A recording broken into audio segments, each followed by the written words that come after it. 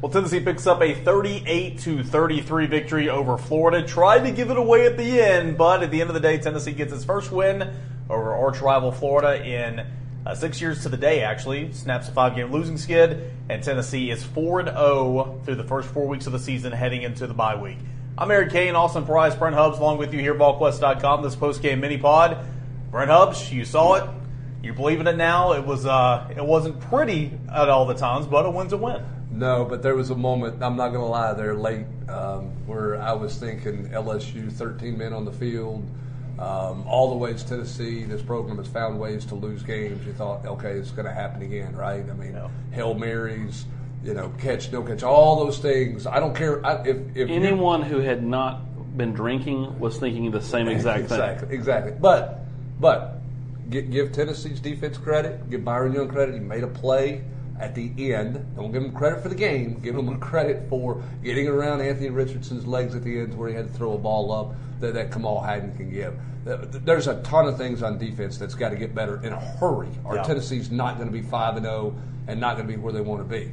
Offensively, wow, what a show. I mean, it was like PlayStation out there at one point. Like, 1,200 yards of offense. Tennessee never punted. Both teams combined for 1,200 yards. It was like you were playing a PlayStation game, at one point this afternoon. It was crazy. Yeah, I mean, it was 576 yards of total offense for Tennessee. Hendon Hooker, 467 yards of total offense himself.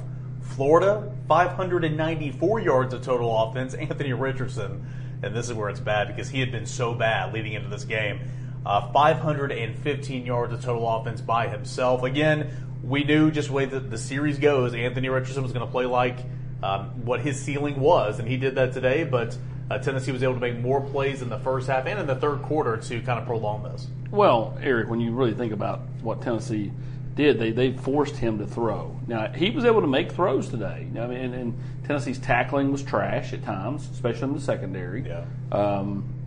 The coverage was soft. I mean, they've got to figure some things out in the bye week. But again, you figured out how to get a win. When I put my prediction in, I picked 35-27. And I said 35-27 and no one will complain when the Vols don't cover. And I think for the whole, again, I mean, there's a few people out there that are, When they were up 17 with 4 minutes to go, there was a lot of people on the betting line going, hey, they're going to cover. This is going to be good. And there's a lot of people at the end going, really?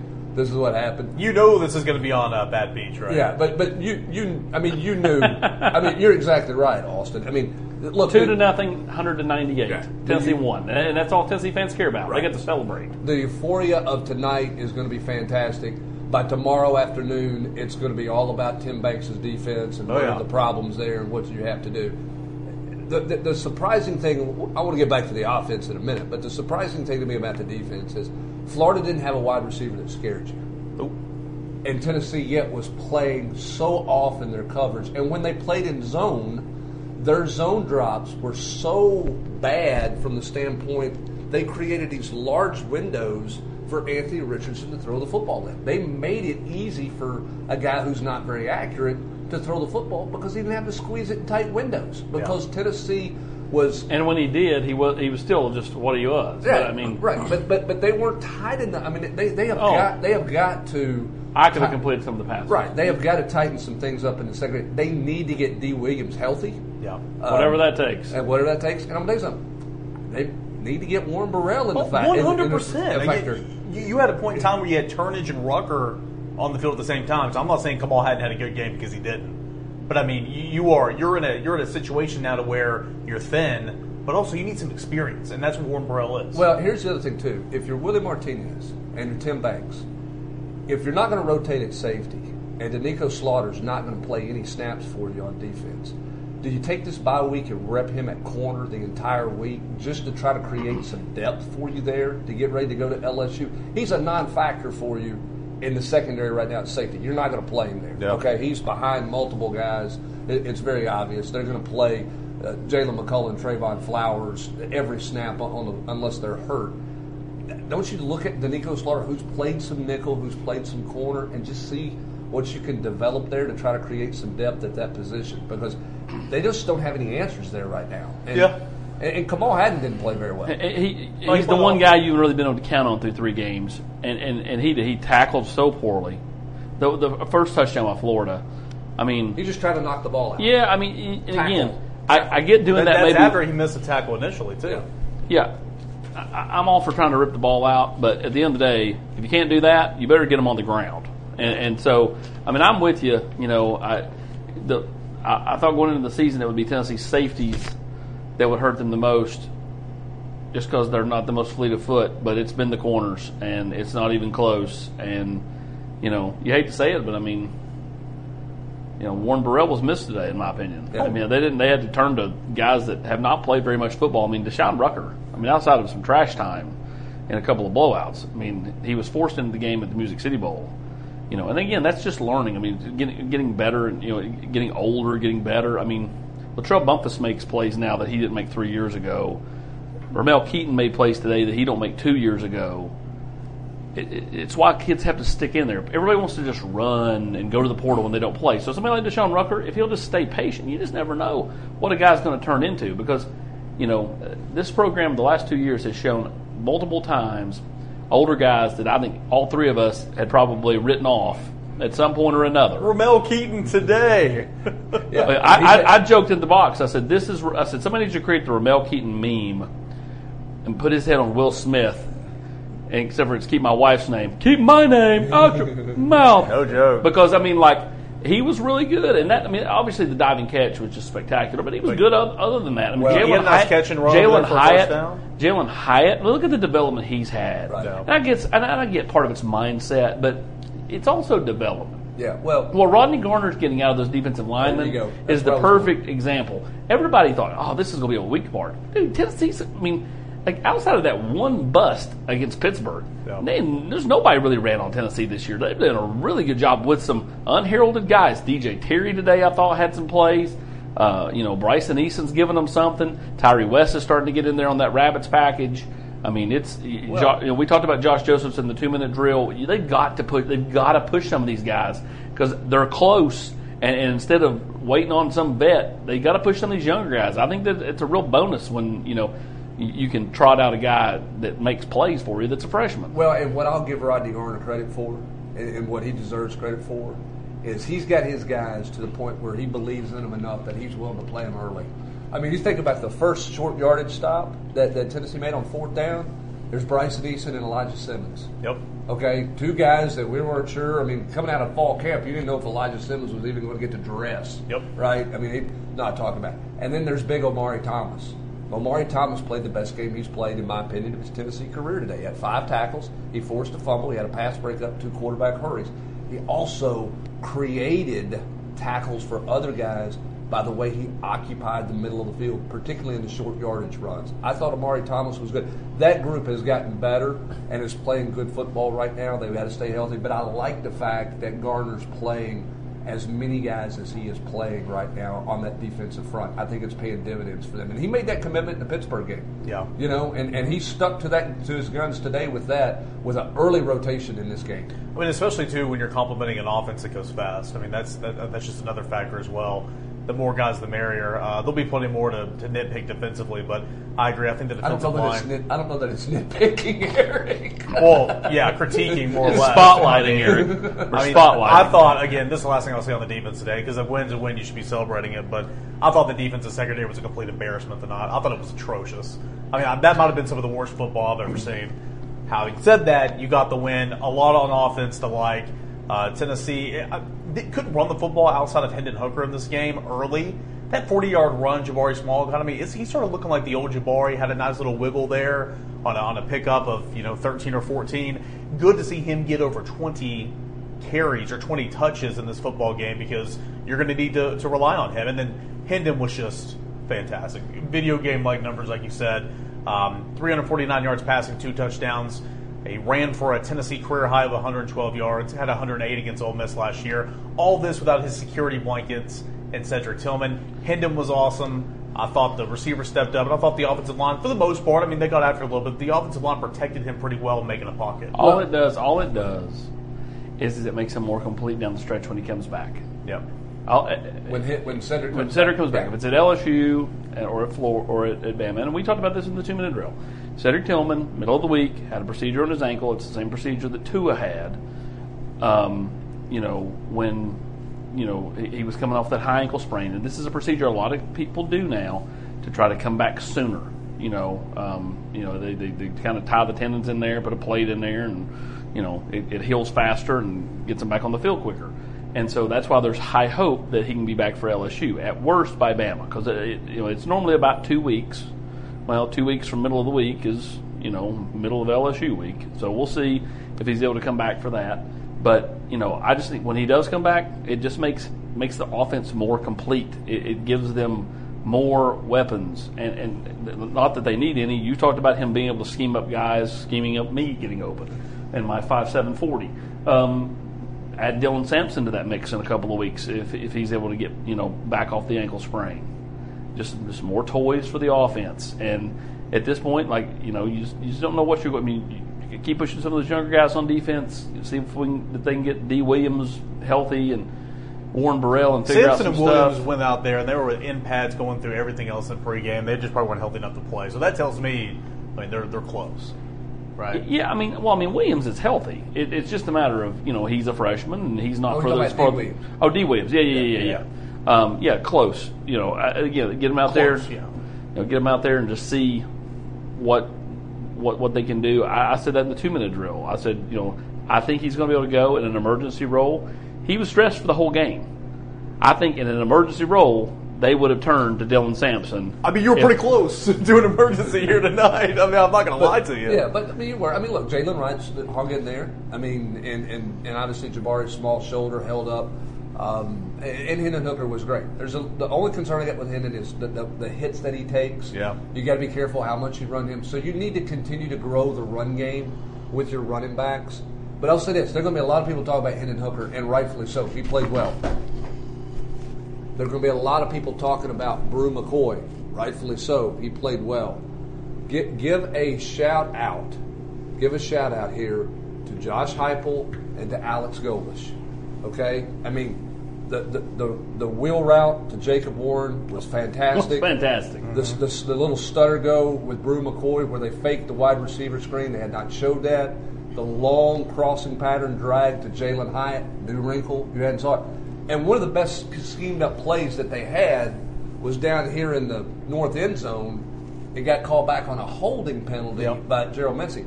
But they took and put Jacob Warren in the backfield beside Hendon Hooker as a running back and let him be the fullback lead blocker up the hole on the quarterback draw. They did that a little last year. They did, but a lot of it was more in motion. This was him in the backfield. I thought that they had some terrific design stuff, and their timing on things was really good. Now, they need to spend a little time on the practice field this week on clock management on terms of how to bleed the clock. They go so fast on the practice field, they haven't figured out how to manage the play clock very well. But when you don't punt and you put up the numbers that they put up, that's the easiest way not to get a bump blocked. I'm just telling you right now. I thought those guys. I thought they called a really good football game, and their players executed really well. By the way, stock up this week. Punt operation.